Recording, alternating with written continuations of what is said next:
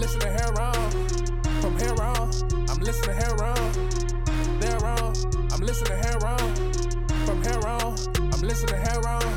Birds of a feather flock together, yeah, yeah, yeah. Still kicking facts up under pressure, yeah, yeah, yeah. Still gotta keep the world together, yeah, yeah, yeah. Who gon' do it like us? Birds of a feather flock together, yeah, yeah, yeah. Still kicking facts up under pressure, yeah, yeah, yeah. Still gotta keep the world. Hello, and thank you for joining us on Heron's Home Podcast. I'm your host, Cree Robertson, alongside our soundman extraordinaire, Rico G. What's going on, everybody? How y'all doing? And we've returned to the studio for episode 424. Welcome back, everybody. Yeah, what's going on?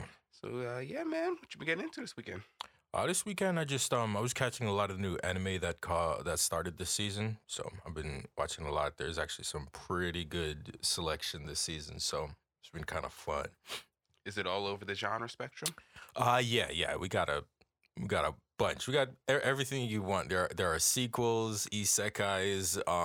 They also had an adaptation of one of Oda's one shots that he made before One Piece. Nice. There's not too much sports genre this one. There's also this one. There's a lot of sequels this season. Don't nobody want to compete with what is it called? Blue Note? Blue Lock. Blue Lock. Don't nobody want to compete with that shit. Yeah, it's not airing right now though. This season also has like season 2 of Mashle, has season 2 of Tsukimichi, which is Moonlight Fantasy, is a really dope isekai that's like it's like 70% normal isekai, like 30% kind of like a satire, like a deconstruction of the genre. Oh, okay, and I like that. That one I'm really, really excited for because I really fuck with that super heavy in season 1 and it ended way too soon. And it ended on a super dramatic moment too.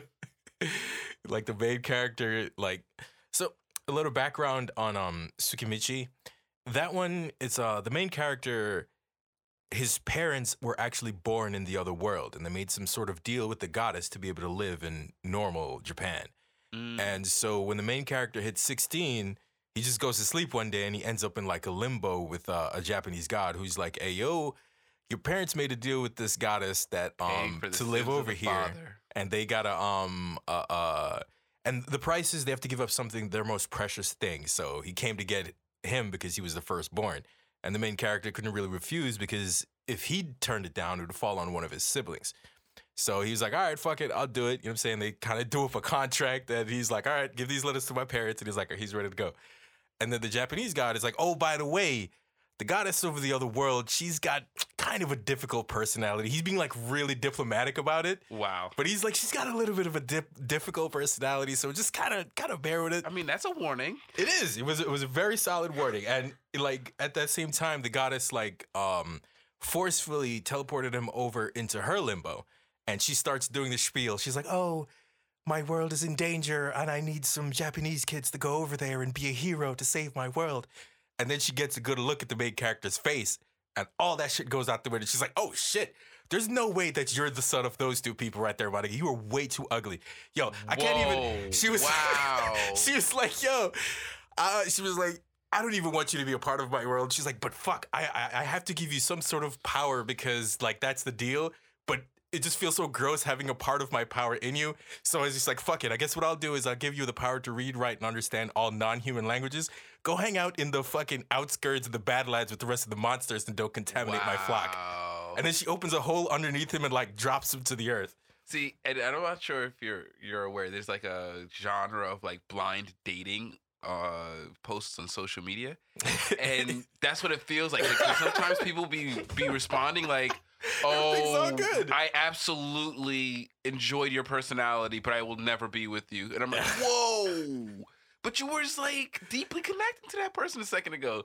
It feels like how she's like, wow, bro, you're so ugly. I don't even want to divest my power into my you. My nigga, she was like, and the way she did it like a Frieza death beam where she shoots energy into his jaw and it like twists his jaw back and shit. So, but what's really funny is something I missed. I ended up rewatching season 1 because I didn't know season 2 was going to come out and I wanted a little refresher. Season 1 came out about like a year and a half to 2 years ago, I want to say. Mm-hmm. And one thing that's super interesting is I think his parents did put some sort of curse on him to make him unappealing to the goddess so she wouldn't like want to take advantage of him. Like I think that his parents did that to him sort of like a last laugh against the goddess, but also to protect him. To protect him, because if it's a vain goddess. Yes, that's what I'm starting to think. Because that reminds me of the goddess in Dota. Was it? Oh Dota? yeah, Salamene. Yes, you know exactly what I'm talking about. It reminds me of her. Like, you know what? I would rather just be unappealing to you because there's no dealing with you that's not manipulative. You feel me? But yeah, that's an interesting plotline. But that hasn't really been confirmed. Like, no one's ever mentioned that yet. It's just something I believe because he's drawn like a normal main character. He looks just like your typical generic main character. You could tell the ugly characters. They're animated in a very particular way. And everyone in the other world is like, it's like a thing to them. Like, the Japanese god didn't react to him in any specific way. Yeah, like they would have definitely treated him away. Yeah, but when he gets to the other world, like the first time he showed up, the humans thought he was a monster trying to raid the town, and they got like all the guards to fucking come and like chase him away. But that's also because his mana was too large and he wasn't controlling it. His mana was too large. They were like, "Yo, you exude so much mana, you warp the air, the atmosphere around you. So like, when you were walking up to that city, you probably looked like a demon lord was about to attack the town. Wow. So he but it's also like a community builder, that time I got reincarnated as a slime. Yeah. He ends up meeting with a dragon. They end up having an encounter, and he makes a contract with her. And the dragon has this demi-plane. And the dragon was like, yo, before, my demi-plane was just fucking, it was just barren. Barren wasteland is what I would assume. But after I made a contract with you, it's like this paradise, essentially. It's created like fields and waters and mountains and like fresh lands. Probably populating that. Yeah, I'm assuming the confluence of their mana was able to create like a new world based on his information. You remember in Magi, the carrot nose prostitute? No. Okay, so you remember in Magi? I think it wasn't Sinbad. It was the Magi. Oh yeah. The chick with the veil that was super ugly. Yeah. Because Aladdin really enjoyed going to the bathhouse, which was like, coded as like, the place where you go in the red light district. Yeah. And they kept giving my homeboy, blonde homeboy, the carrot nose chick. And it was like, I do remember that, yeah. It just reminded me, because it's like, they're vicious in anime when you're ugly. Nigga, what? They are vicious when they animate. They point that shit out like a motherfucker, bro. They beat you over the head with it every single time. Oh, so if he was a unattractive protagonist, you would have definitely known. Mm-hmm. So yeah, that's why I think it lends a lot of credence to your theory. And so the main character's journey ends up being like he's essentially creating a community in the demi-plane and like populating it with like other monsters in the world and demi-humans and shit. Basically all of the races that the goddess likes, because the goddess only likes humans and the goddess only likes like very attractive humans. Wow. So like all of the demi-planes, all of the demi-humans, like everybody who's not human, you're on the bottom rung to the goddess. And so he's like essentially gathering all these people to create a community within the demi-plane where he theorizes the goddess cannot see him because it's like not exactly on the same plane. So he's like, yo, more like she just doesn't care enough to look. No, I think it's like another dimension. So it's like you really can't see it. That's what they theorize. So he's like, yo, I'm gonna build up my forces and I'm gonna fuck that goddess up, bro. Yeah. So that's I can't stand the Salamene like archetype, like that over like narcissistic archetype. Yeah, I'm like, nah, you super got to selfish go. god. Yeah, you got to go. This is the ideology of supremacy, bro. You gotta root it out. So I'm very excited for the season 2 on that one. The season 2, only 2 episodes have been out so far, and those 2 episodes seems to be focused on the other 2 heroes, which are people that were also in the main character's world, but they were transferred over before him. They're the ones that the goddess were talking about. Like, yo, don't worry about it. I got other people working on it. I don't even need you to be my hero, my nigga. Just go live in the fucking outskirts and stay away from the. Wow. She actually laments to herself, I hope he doesn't spread his seed to my people. Like, you know how disrespectful that is? She's fucking wild. And the way season 1 ends is she's even more audacious than that. Because even after all that shit, she force teleports him into the middle of a battle between the humans and the demons. in order to like solve the problem for her. She's like, yeah, I don't want you to be my hero, but it's convenient, so go ahead and fight them Well, anyway. I guess I got someone to put on my triple S rank missions. Pretty much, like, wow. so That sucks. Well, it's also for him because he's got plot armor, so now he could use that to level up fast. that's not really how it worked. You know what I mean? Like, there were two very, very strong people waiting for him in the center of that battle. And because he was teleported in a golden pillar of light, they automatically assumed that the goddess sent him there to fight them, which she absolutely did. But he's like, yo, I don't know shit about what the fuck is happening here. I don't even know who you are. I don't know where I am. Like, but they just started attacking him right away. And, you know, my man's, he did his best. The thing about the main character is, like, eventually the issue with his mana is, like, even as strong as it was when the denizens of the world informed him how he looked to other people, it's increased significantly since then. Oh, yeah. And he's been employing the helps of dwarven artisans to create magical items that can suppress his mana or absorb it. And it's actually, one of the running gags is, like, he first created him a ring, and the dwarf is like, yo, this ring is super strong. It absorbs so much mana, it'll kill you instantly. He puts on the ring, and the ring fucking, like it breaks, it explodes. Wow. And it's an overload. You know what I mean? And so it got to the point where he wears like a gloves with all 5 rings with gems in it that absorb his mana. He also wears fucking the whole armor, bro. The dwarven artists created him like some really dope mage robes that also have the same functionality. There you go. And like when they tried to kill him, those two people, it was I believe the lady's name was Muramos is the name of the blade, but there's also another like super brawlic like chick that fights with him. Nice. Dragon Slayer. I don't remember what her name is. Yeah, she's fucking beastly. And the two of them tried to take down the main character, and they did a pretty good job. He lost a couple fingers and shit. But see, they didn't know that he has a massive amount of mana, and when your life is in danger, it spikes even more. If the rings on your finger are what's restraining your mana, and they take off your fingers, then you release the beast. Yeah, so it was. I'm very much looking forward to seeing where season 2 goes, because season 1 was fucking awesome. You know what I mean? That sounds dope. Yeah, that one is the one I'm looking forward to the most this season. But there's also Solo Leveling, which finally got its adaptation. So I'm very excited for that. Yep, that's a Korean manhwa, which is very rare. I can only think of 3 Korean manhwas that I've known that have been adapted into animes. Well, which is not to say that's all there is, though. 3 Korean manhwas, period. Yeah, much less ones that have been adapted. Because there was one about a Korean sorcerer wizard that was really cool, and it chronicled his time from like the 1600s into present day. It was pretty dope. I can't remember the name of it. It started with a D, but anyway, I kept seeing it pop up as I just read the manhwa, and I was like, is that a new Japanese thing or an old Japanese thing I just never heard of? And I was like, no, it's Korean. Got it. So yeah, Solo Leveling, dope. Who's doing that one? Do we know the studio behind? The studio that's doing Solo Leveling is, I believe I want to say Studio Wit. Studio is A1 Productions. Oh, okay, gotcha. Along with Aniplex and Crunchyroll. Oh, Aniplex and Crunchyroll doing the distribution? Yes.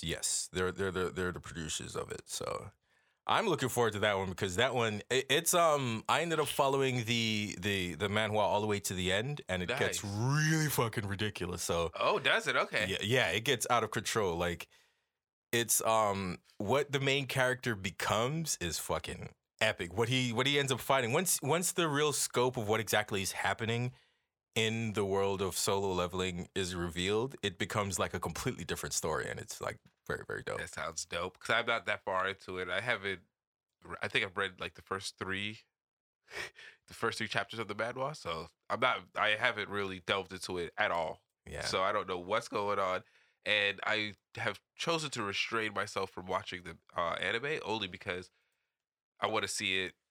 I want to be able to watch it in succession. I don't want to be stuck with the weekly. I feel that, man. Definitely. Another anime that's really, really, really awesome this season, which has a premise I've never seen before in an anime. This one is another This is another fantasy anime. Okay. The main character is the anime opens with the main character facing down this dragon that's sort of the design sort of reminds me a little bit of like Sin from Final Fantasy X, but a little bit wow. more colorful, and it had like That's huge. glowing ethereal angel wings, Wow. right? And it doesn't look at all like a worm, but he refers to it as a dragon. And right as the credits finish Like, rolling, it sounds like more it like a eats whale. him. Yes, a little bit. It does remind me of that. Like that sort of that. It has a very strange shape. Like a celestial whale or so. And right in the opening scenes, my man gets eaten, right? Yikes. And he gets turned when he comes back to life as a skeleton. And so as he's killing shit in the that's the skeleton, worst reincarnation ever. he has all his memories and he can use his skills and shit before. But before he was a very, very average adventurer. You know what I'm saying? He'd been an adventurer in that town for, I believe, 10 years.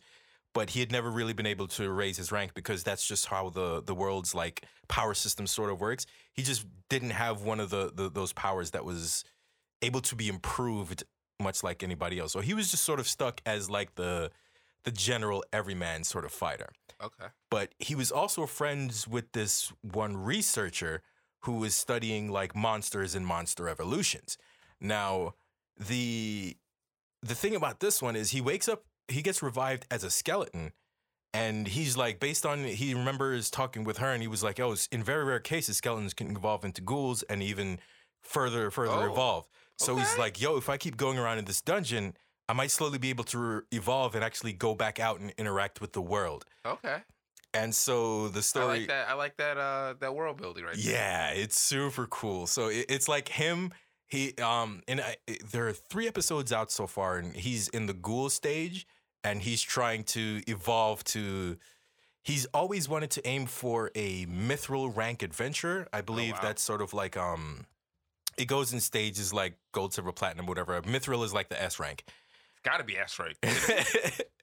And he really that's the what he wants to aim. So he wants to continue exploring the dungeon and fighting so that he can evolve and become a vampire, because a vampire is like the highest form of undead in that world, and then he'd actually be able to interact with humans. See, just on some nerd world building shit, I love the idea that, because I've always ran my worlds in TTRPGs where undead are pretty much like ghouls, zombies, Mhm, skeletons. They're all the same half CR, low level monster. But I like the idea that if, in necromancy, that you go from skeleton to ghoul to zombie, or vice versa. I think most of the time ghouls are more hardy than zombies, so you can go from skeleton Yeah. to zombie to ghoul, and that's actually a progression of undead, and that's why so many necromancers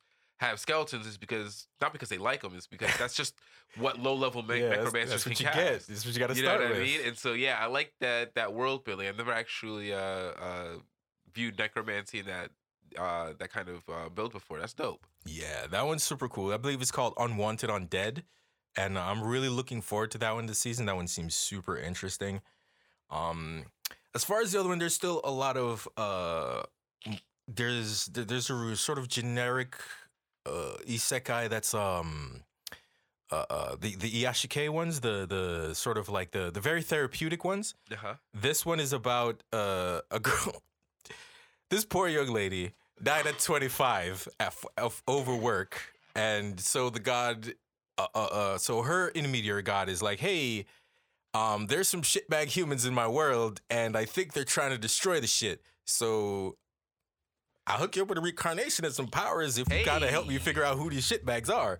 I'm with it. You know what I mean? And so, but it's also a gag anime too, because her wish was like, oh, I want to be surrounded by fluffy animals. And so her power is essentially like Dr. Dolittle. That's essentially her power. Okay. Animals can communicate with her, and she's beloved by animals in general, it seems. She gets she rolls advantage on all charisma checks. All animals. charisma checks, nigga. Like Plus 10 plus like, advantage. episode 2, her sister.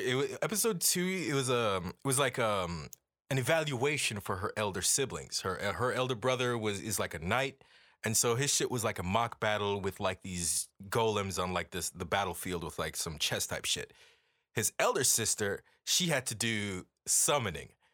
But when she summoned it, the fucking like an ancient elder red dragon showed up.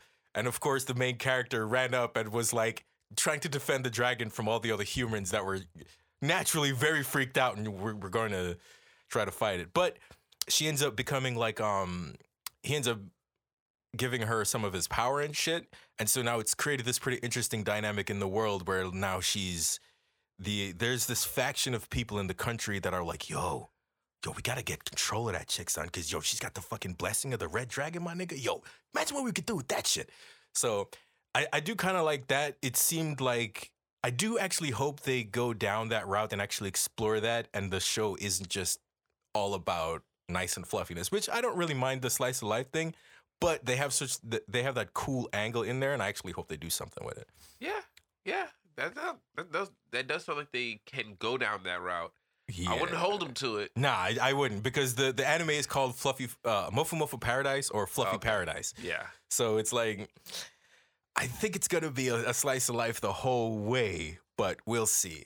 If they give like 2 seeds of some cool shit happening, hey, that's not a bad, because sometimes like it's really like, nah, this is slice of life all the way through. Yeah. So if you could get 2 Bob, like, you know, maybe magic seeds or interesting seeds, You feel me? That's worth it.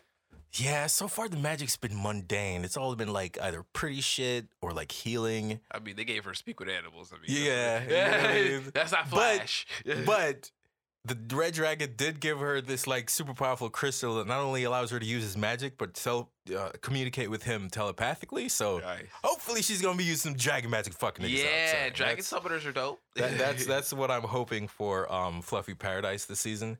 And the last one that really caught my attention, which is another isekai, is the wrong way to use healing magic. I like the name already. So this one, it follows the format of the summon. So you got the main character who's pretty average Japanese student, and you also got the student council president and vice president, female and male respectively.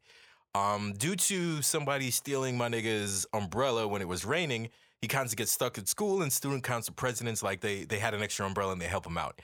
As they're walking home, it gets super foggy, and the student council students, they hear some weird bells. And they're like, yo, you hear that shit? Main character's like, no, I don't really hear anything. And I then will hear nothing. and then as he starts approaching them to sort of like see what they see, and then a summoning circle appears on them, and they all get transferred to the other world. Now, what's interesting about this one is like it's a little bit different from how a lot of other isekais roll. So in this one, healing magic is exceptionally rare, I guess. Oh. So they go through the spiel of That's like they, a Jujutsu Kaisen. right.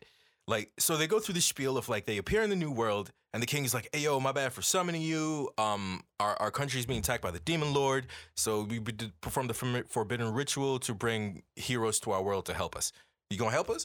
And student council president, the vice president, the male, he was like, nigga, what the fuck bro, how you just go summon a bunch of random people and tell them to be your hero? That's fucked up. Like he was turning up, son. And then, you know, eventually they were able to calm shit down, and they do the appraisal. Student council president, she has lightning.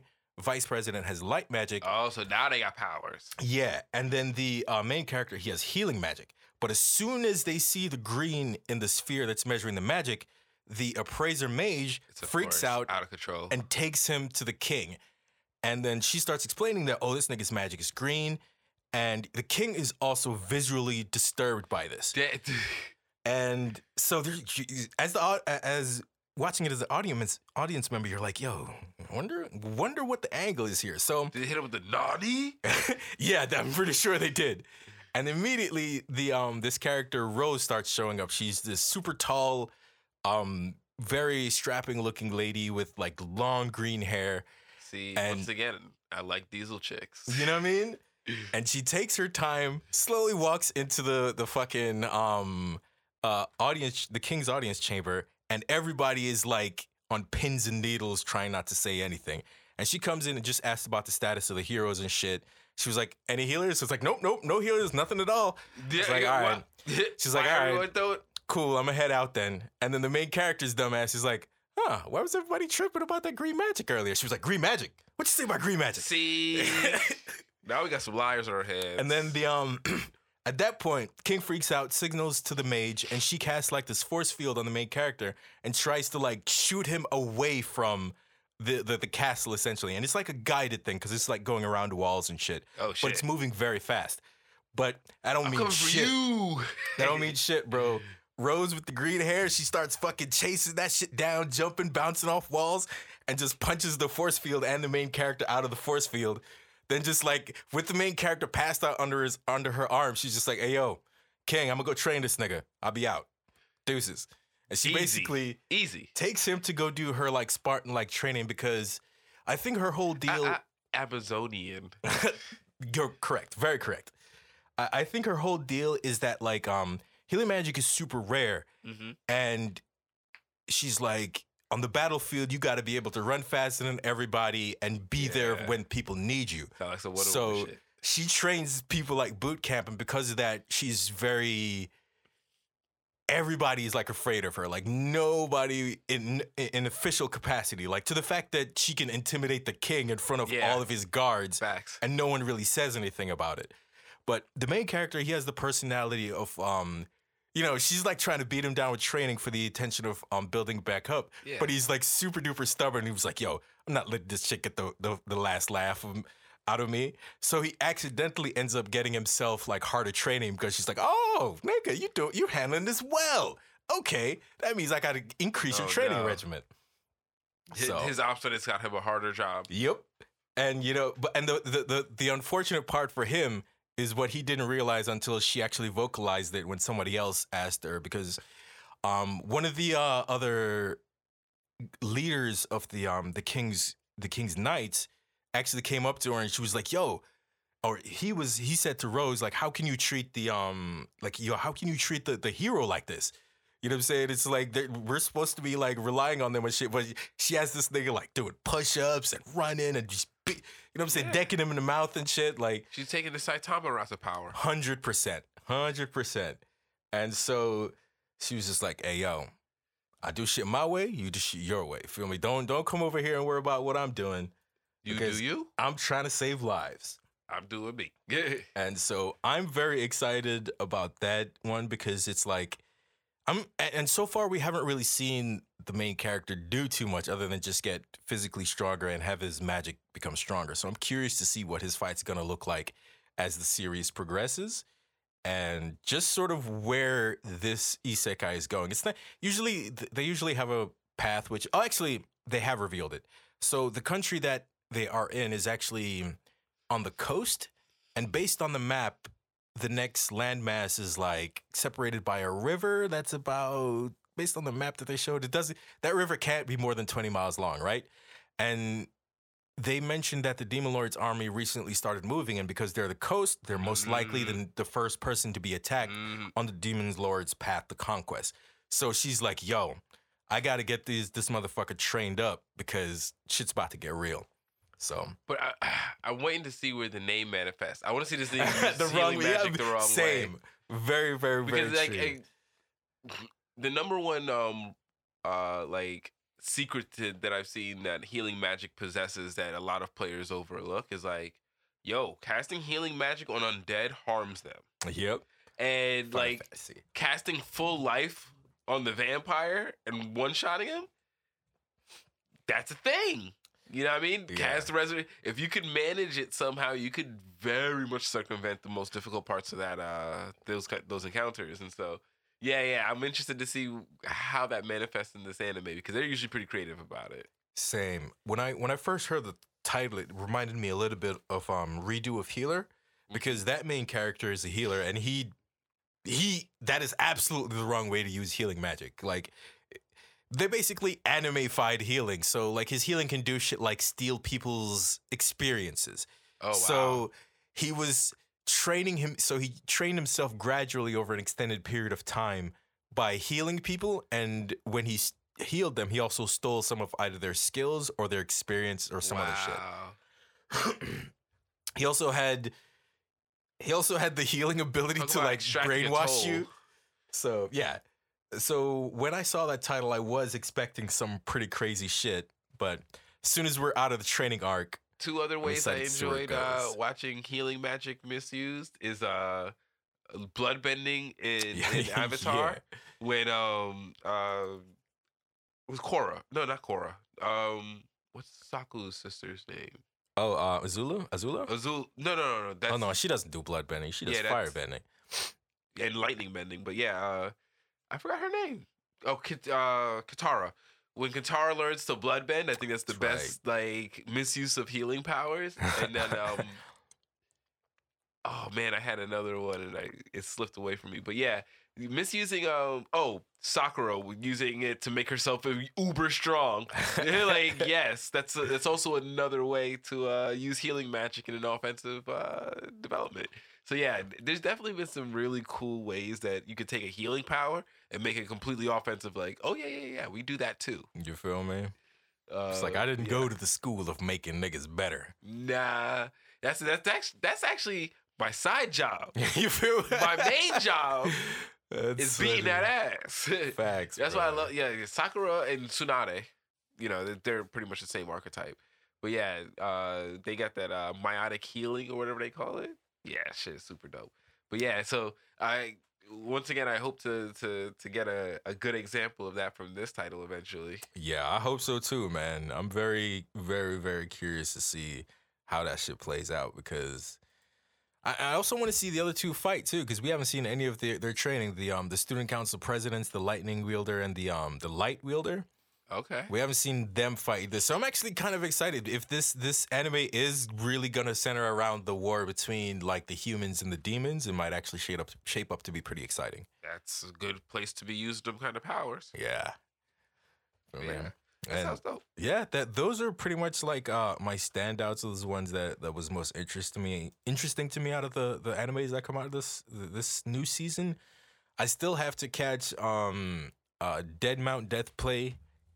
The second part of season 1, which just ended last season. Okay, that one was pretty good. That one is about the necromancer that got sent from the other world to modern day Japan. Oh, so he switched places? Yes. Oh, that's the worst. Well, he didn't switch places. Okay. What he did was like so in his country was being destroyed or something like that. Actually, no, that's not what happened. So in his world, that character started out as like a hero and eventually went up to the ranks to become like betrayed by his country and became a necromancer and then lived out a super long life and became like a very, very like isolated and by himself. And eventually he came, and also very, very strong. Apparently the only person who could really fight him was the hero of his world.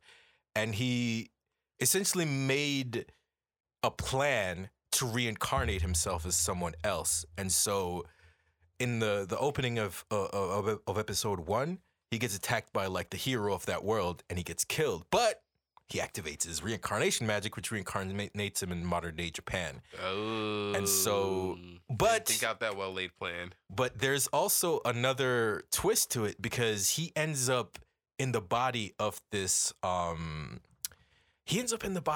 kid who's like the grandson of involved in a very, very sticky situation. You know what I mean? We'll call it an intricate storyline. Yeah. The body he ends up possessing is like the grandson who was just had a contract put out on him. Oh. So like he reincarnates in this dude's body and the only reason why that happened was because the body was just murdered. So it was a free vessel? Yeah.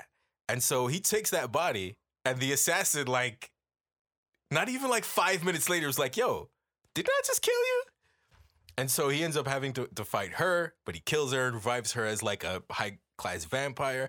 But then now he's in the this reincarnation web. With the necromancy. Yeah. But now it puts him in the middle of this web of shit that he does not understand in modern-day Japan. And season 1 was about him slowly navigating that and really revealing a little bit more about the family of the person's body he took. Not for nothing, the politics of modern day Japan actually very, very closely resembles the politics of Japan for the past 500 years. So he'll probably pick it up. He'll get it. He's not from Japan though. Oh, He's from some other that's fantasy right. world. Yeah. Yeah, about that. Do Feel they have me? a Japan in your world? You feel me? My nigga don't know about skyscrapers, don't know about cell phones, none of that shit. He came from the most primitive fucking world. So yeah, that sounds interesting.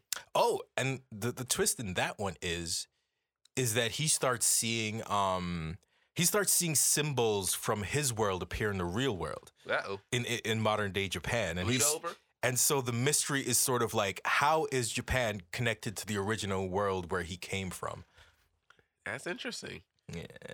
So I still have to watch all of the second half of season 1. So I'm also looking forward to that one too. And that one's shit. I forgot the name of it.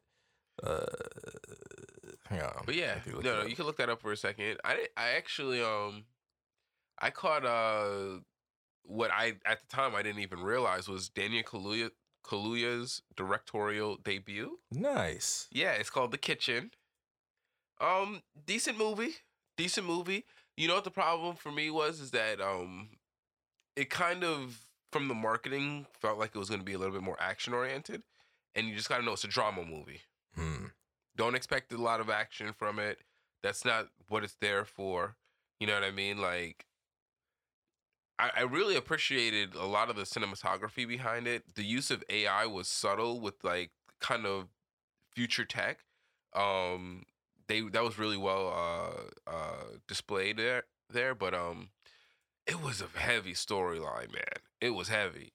You know what I mean? Like I guess the setup is in the future, if you can't afford like property to bury your loved ones, I guess there's a organization that will take the body, and I guess they do what they do with the organs and stuff like that, and then they use like some portion of the body to grow a tree, and that tree will represent, and it's a whole system that they have in the future to memorialize the dead, which I thought was an interesting, actually, a little bit of world building in that dystopian future. But yeah, there's a guy who lives in the ghetto of this world. It's called The Kitchen, and that's where the title comes from. And there was a couple of points, like there was a lot of world building around the whole ceremony of memorializing the dead, but then there was this like hyper fascistic police force that was just like, I mean, they're just rolling through to the point where like there's a neighborhood signal that when people bang their pots out the window, that means the cops are coming. So it's like a regular occurrence, and they just sweep through and beat the shit out of everyone and take people and fucking terrorize the guy. But there was never any like explanation as to what they were doing. Like no one does that for funsies, you know what I mean? And that seemed like such a major thing in the movie. Not that you need to humanize the police, not at all. But it was just wild how like there was no expansion on that element of the storyline. But it was a very heavy story about this guy who works at one of these places where they dispose of the bodies and memorialize them for people.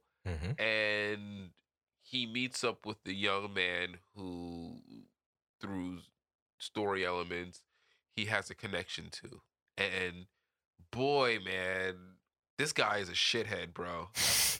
I just mean like the kid is clearly in need. He clearly sees that. He empathizes with him. And then she was like, you know, I actually don't want to be around this kid anymore. After he's established, you know, like, yeah, you can stay with me for a little while and stuff like that. It's like, whew. It's really hard to love somebody who just like turns their back on a child in need like that. You know what I mean? So it's just like, I don't know if that was like the best story element to build your character on, because we had nothing. That was like the first thing you're introduced to him doing. You know what I mean? Like, it was a little bit rough. I was like, yeah, there's no way you're gonna get me to like this guy, man. I really hope that like the rest of the movie has like interesting elements, which it did. It was really interesting to see what would be more reflective of black culture in London than like black culture in America. It was very, a lot of Caribbean influence, far more community centric. Like it was real. I thought there was a lot of good stuff in there. I would have worked on the marketing for it a bit to get people into the mindset of what they're walking into. You know what I mean? Because that was Carolina's biggest gripe. She was like, "Man, that would have probably been a great movie if that's what I was wanting to watch right now." I was like, that's a rough one. Because regardless to being blindsided, I enjoyed a significant portion of it. It was a few meta things like the marketing that I thought hurt it, and I think just novice directorial mistakes. You know what I mean? Like not realizing like you have to establish this hero as somebody that the person's gonna want to be with. Yes, the way he did it was probably more realistic. I would never knock him for that. Like it felt very visceral. Like it felt grounded in the human experience for sure. It just didn't make for, you know what I mean? Like it sometimes the reality of it doesn't make for an entertaining experience overall. But I give it a solid 6, soft 7. You know what I mean? Like It's it's not bad for a definitely first not shot. something, not at all. I thought it was very solid first debut. Especially given like I don't know where his background in directing comes from. You know what I mean? Like being a trained actor is one thing, being a trained director is another thing. And a lot of these people go through a lot of background building before they can actually direct something well. And so, yeah, if this is his background building, I think this is a great final exam. You know what I mean? To say, hey, this is me burgeoning out into the other part of my career. You know what I mean? I hope he does more. I'd be interested to see his renditions of more storylines. I think that this one was very personal to him. It was a story about something that relates very closely to him, and you could feel that. You could feel that a lot in the story. And from what I understand, this I think he did a significant amount of writing as well on this show. So on this movie, I mean. So yeah, The Kitchen. I think it's worth a watch. Definitely, I would support Daniel Kaluuya in his career. I appreciate that he did something in the lens that he knew and not something because I feel like this movie would have probably been more palatable if it was mimicking American culture. But I'm glad that he stuck to the culture that he's familiar with that raised him, and you know what I mean. Like I Yeah, think he that was the most Yardi likely culture, telling a story that had personal meaning to him. So and I naturally, appreciated that. he I would appreciate emulate that a from ton. London. So, yeah, definitely. If you have some downtime with a window to watch, The Kitchen is worth a gander. But yeah, other than that, go ahead and jump into these here topics. And I know last week I was butchering my man's name, Vincent D'Onofrio. D'Onofrio. Yeah, it's just like it looks. It's and D'Onofrio. Yes, you know what it is? Is that It's the apostrophe. read No one it has an mis- apostrophe in their name. That's and I what read it is. misspelled the first couple times because I was reading it on like a forum, and it totally screwed up how I started saying it in my head. And now I'm combating myself, trying to educate my mouth and no, D'Onofrio. That's simple. You know what I mean? But yeah. Anyway, I know I was butchering my man's name, but it was some real good news on that front because Daredevil Born Again has been greenlit. Nice. So that is actually coming. And Mr. D'Onofrio has absolutely said he's on board to play Kingpin for as long as he can. So I hopefully get to see him in more Echo because I believe that season 2 of that was greenlit as well. I believe it was successful enough to get that going. And we have him in Daredevil Born Again. So I'm very happy with those. I thought that, man, it's so funny. Like, it's so clear that there's an industry around just not liking things. Because I see people trying to hate on Echo, and there's literally not a substantive critique on the side. Like, usually they have something like that they could grab on. Like with She-Hulk, I think they gave him some red meat to try to, you know what I mean, to critique. And some other stuff, maybe even less so the Marvel's show, but maybe the Marvel's movie. But like with Echo, there really wasn't anything for them to like latch on to that was just like, oh, this is woke or XYZ. You know how they make those disingenuous arguments. But it's so funny watching them still try to maintain that format of content creation. It's like you can't. Go ahead. It's funny because they're getting like no metrics off of it, and it's like, yeah, like at some point that contrarian style just runs out. You know what I mean? And then you can't support it. But anyway, yeah, I'm really glad to see that that that wing of the Daredevil slash Marvel universe is being developed still. You know what I mean? Because I think that also would put on the plate maybe Punisher season 2. You know what I mean? Because he's part of that whole thing, and maybe they build something with Echo, Punisher, and Daredevil. That would be dope. Wait, is Echo on the Thunderbolts? I don't believe so. Because I saw Thunderbolts got greenlit too. Oh, you mean no, not for that Thunderbolt movie. But then again, we don't even know if that shit's coming out because I think that shit should have been out by now. There was a poster for the Thunderbolts showing the team. It had U.S. Agent. It had the dude from Stranger Things. He plays the Russian. Yeah, David Harbour as David Harbour. Red Guardian. I don't know why I could have swore I saw Maya on that poster, but I could be mistaken. But I think she's tying into something else. I mean, it's possible, but yeah, it might have been too new. I don't know if they announced it, it would have had to be announced in like the last week. I actually saw this earlier today. Yeah. So yeah, I can't imagine it's from I follow a social media for discussing films that is really up to date with their industry gossip, and so I saw that come across earlier today, so I can imagine that hasn't been public for very long. But looking forward to seeing wherever they expand. I don't think she'd really fit into the Thunderbolts. Those guys are all like on the military level, you know? I don't think. Well, she's on like I Want to Be the Queen Pin replacement, which is kind of like she's like an anti-hero. Right, but I'm saying like wrong. Those guys are specifically like military. That's true. You know what I mean? US like agent. Specifically military and government, whereas she is just a criminal who's trying to do better. True. But yeah, maybe they build her up to be strong enough to be on the team somehow by the end of Echo season 2, because Thunderbolts isn't coming out for a while. They just started filming, I think. Yeah, it says 2025. Yeah, so yeah, I'm interested to see where else that goes. I'm definitely interested in the Thunderbolts. I want to see a successful tie-in of the movie of the TV stuff, and that's where U.S. Agent comes from, which I thought he was a really well done character in Falcon and the Winter Soldier, and then also I want to see how do they interact also with that. Oh, Bucky is on the Thunderbolts, isn't he? Yep.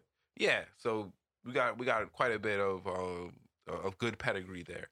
And so yeah, definitely looking forward to see where those go. But that was just on my periphery for things to look out for.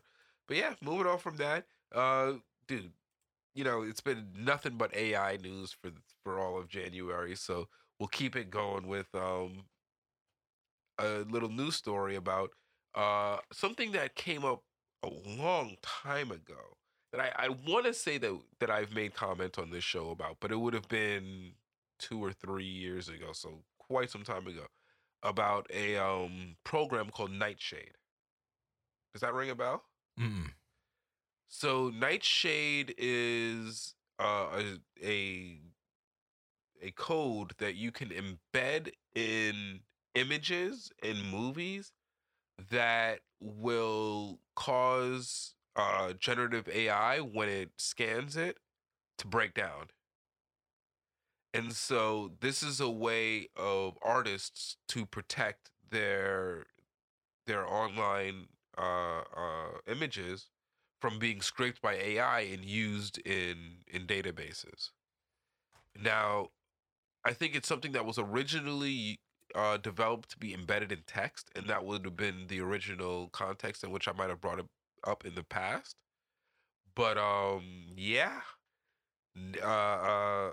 Nightshade has been developed for AI images and movies for artists to protect, and it's being openly distributed.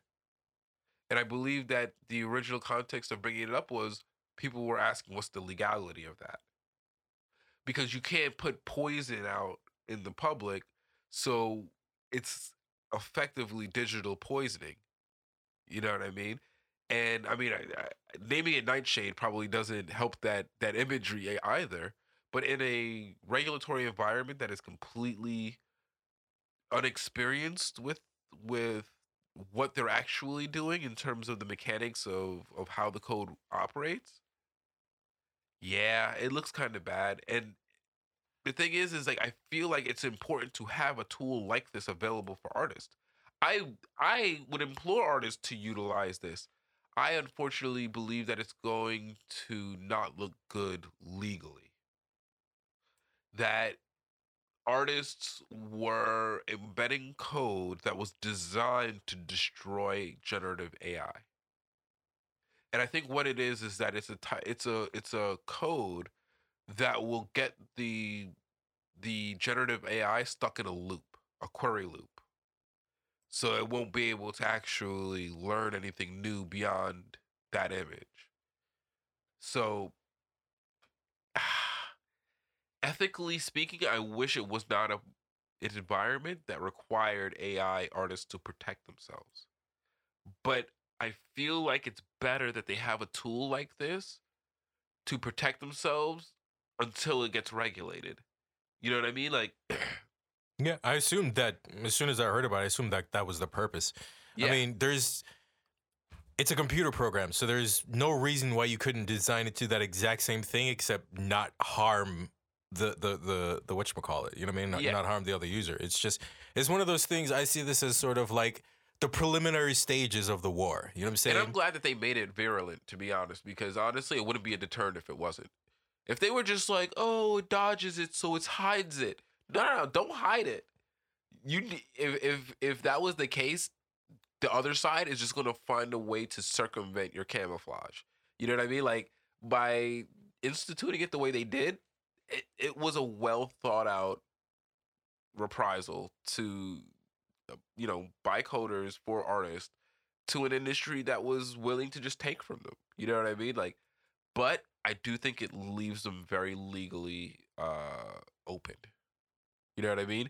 And in a court that has been corporatist to its core for a long time, it sucks because I don't think it's going to end out in their favor. But I'm glad that they started it this way because, as you said, it's just the first salvo. You know what I mean? And it gives them the opportunity to, all right, cool. Well, we don't have to destroy the AIs, but we can absolutely deploy this in a way because by taking it to this extreme, they're causing the Supreme Court to set the boundary in a place where there are no boundaries. You know what I mean? Like that's super important, is getting them to define so that because you could always, especially in digital spaces, it's just a license to circumvent it.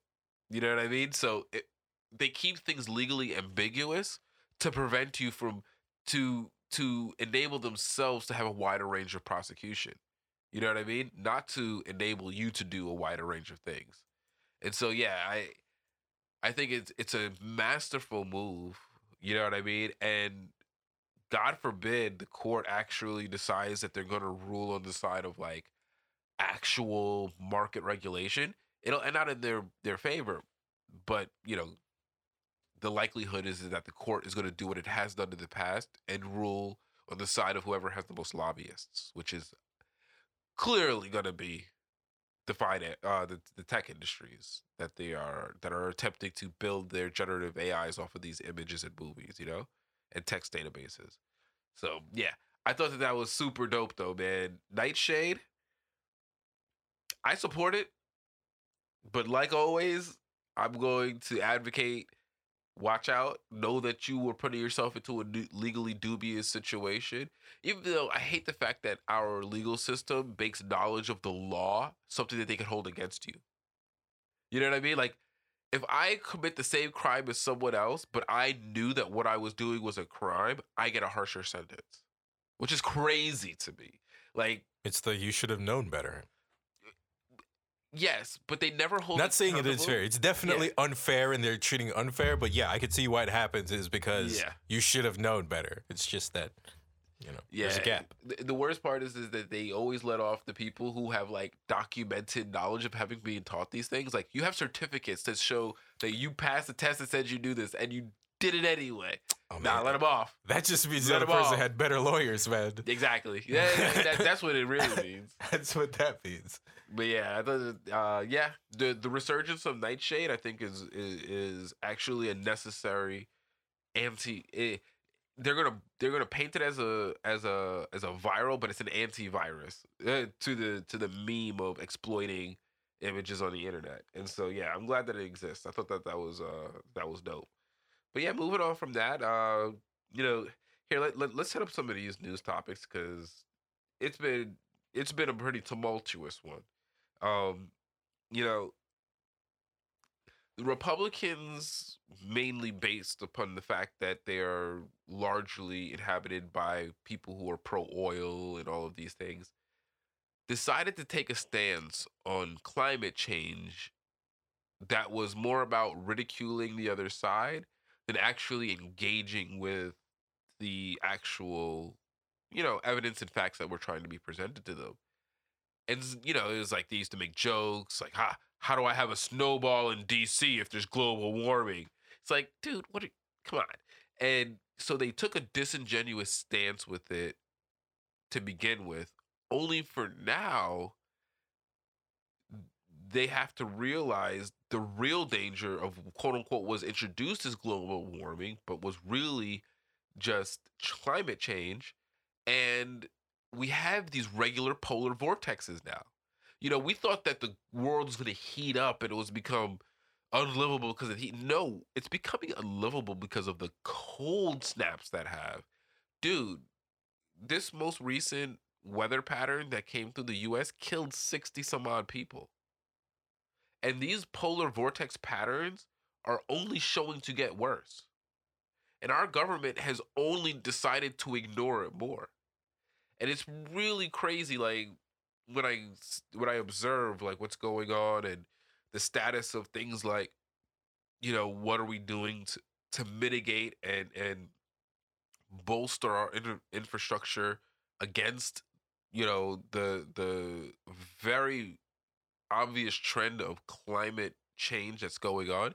And no, it's not as it was originally reported as global warming, but the climate is changing. It is very likely in large part to something that we're doing. And even if you don't want to agree on that point, it is happening in predictable ways. So if unfortunately, because of the way that Republicans and conservatives chose to propagandize around climate change to begin with, they can't even get their people on board for what they are actually experiencing right now as a very, very obvious climate crisis. And it's just like, man, I think that's the real harm of the 2008s to 2020 22s is the obfuscation of the responsibility of government to coordinate vital infrastructure. Like, there's no arguments that can be made because the waters have been so muddied. And now we're in a political system where neither side can galvanize their population, whether it's apathy on the left or it's general ignorance on the right. They both result in a government that doesn't move on any of the things that are vital to the survival of this country. And it's crazy. It is kind of wild because it's like, watch like 60 people dying of just the fact that it's inclement weather. And these are people with healthcare. These are like reported from insurance. Who knows how many unhoused people or undocumented people are dying because of this inclement weather? You know what I mean? Like, it's a real travesty. It is, and I mean, if the history books of the future are ever going to be honest about it, this has got to be, recorded as a negative in terms of the American empire, man. It's crazy. Like, there's no way that people should be regularly dying because it's too cold in a developed nation. There's just far too many resources. But yeah, watching that come across the news has been quite the trip. But then again, this is fucking America. This is where the Alabama jail system just uncovered a fucking organ, an organ theft ring out of the jail system. That they're finding massive unmarked graves filled with bodies missing with organs, and now they're trying to rush and send the bodies to the families to try to get them out of just where they were so that they could obfuscate the scene. It's sick, bro. It's sick. Yo, the fact that, and then, you know, the worst part is that just like everything else in this country, if it happened once, it's probably happened at least a couple more times. It's probably happened more than once, you know? And so yeah, you know, we can't be surprised that they wouldn't respond to the obvious climate crisis that's been coming since the late 90s when they're so preoccupied making sure that nobody notices that they're harvesting organs from inmates. Like it's all part of a similar federal system. Like, all of these organizations have to report back up throughout the federal system. So the fact that so many of these vital resources to society, some might say, are so integrally corrupted, it's like, yo, this country has a real rude awakening coming when it comes to how bad the leadership is and the results of bad leadership. You know, it's like they totally obfuscated the idea of consent of the governed. They don't believe that the governed need to give their consent to be governed, and because of that, they've run roughshod throughout society. And there's going to be a rude awakening because that only lasts while the governed are, you know, remaining consenting. Once they stop consenting, it's a huge fucking problem. You know what I mean?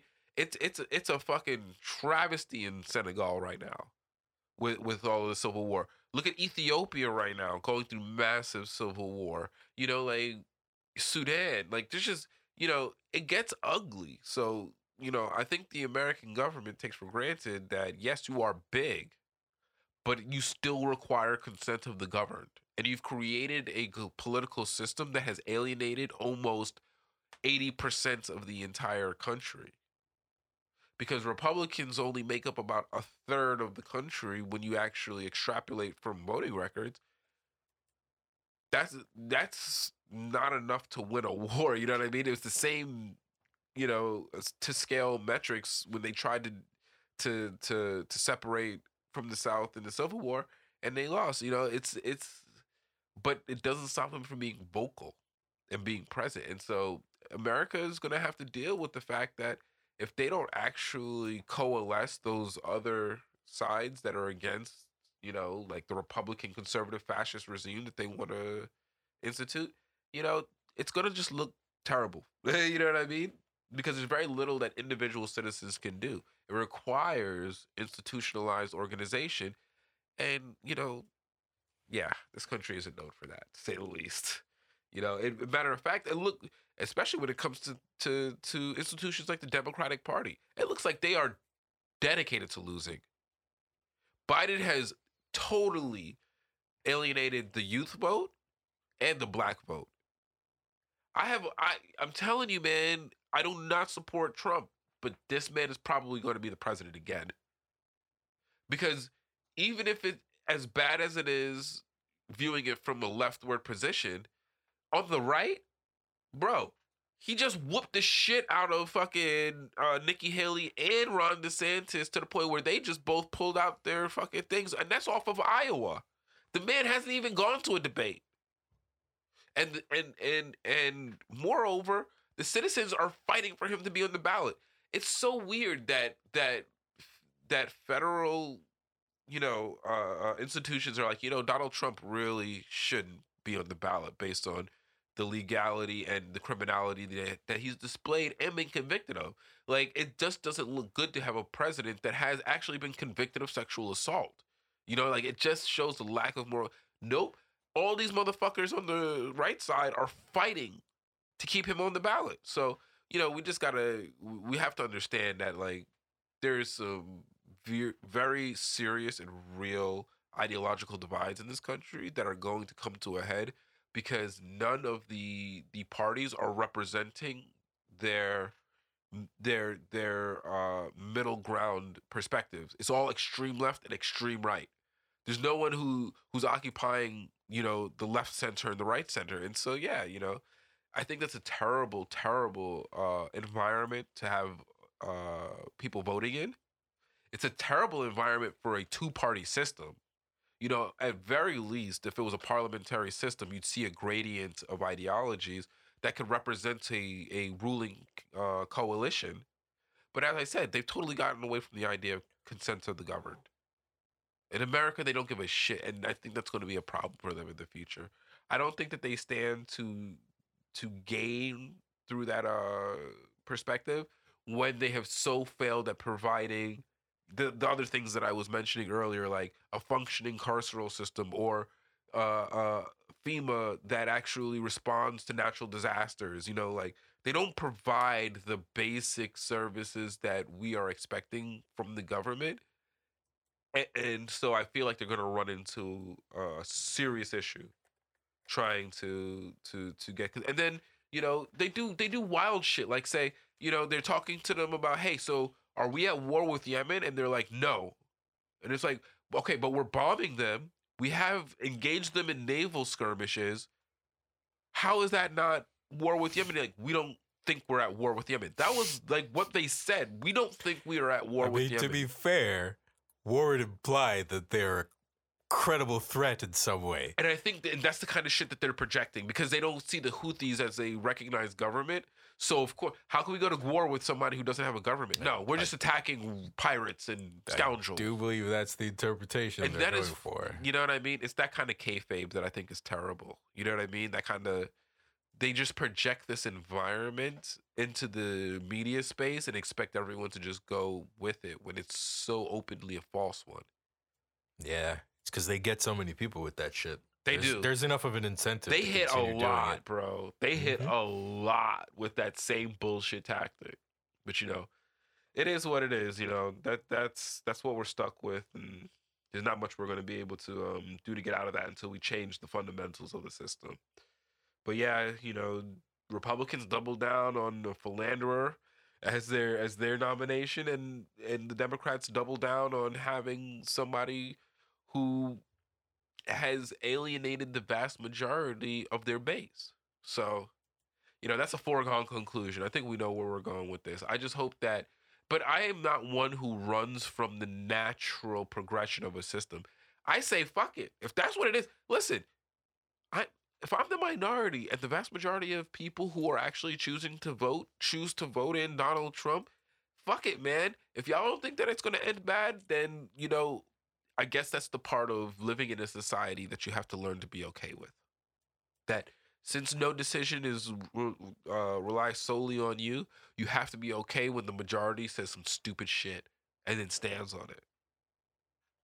You know, you just have to steel yourself to be, you know, able to weather whatever social or political fallout comes from that. Because let me tell you what, the Democrats trying to campaign by saying, if it's not Biden, it's Trump. Listen, it's a bad idea. It is a terrible, terrible idea. It will not reach any of the people that they're talking to. And Genocide Joe is going to be a failing prospect for them. But that is what it is. But alrighty, guys. We'll go ahead. We'll wrap up on that cheery note. I hope you did enjoy the show. If you did, please feel free to subscribe. You can find us on Anchor.fm or on Patreon.com. You can also find us on the social media on Twitter at Korea_T and at HomeHeron. You can also find us on Instagram at Heron's Home Podcast and at Heron's Homies. And you can find me on Instagram at RicoGBO. So remember, guys, time is only wasted if you choose to waste it. So learn from your mistakes. It's the only thing you ever truly will learn from. Thanks again for joining us and have a great one. Peace out. Take it easy.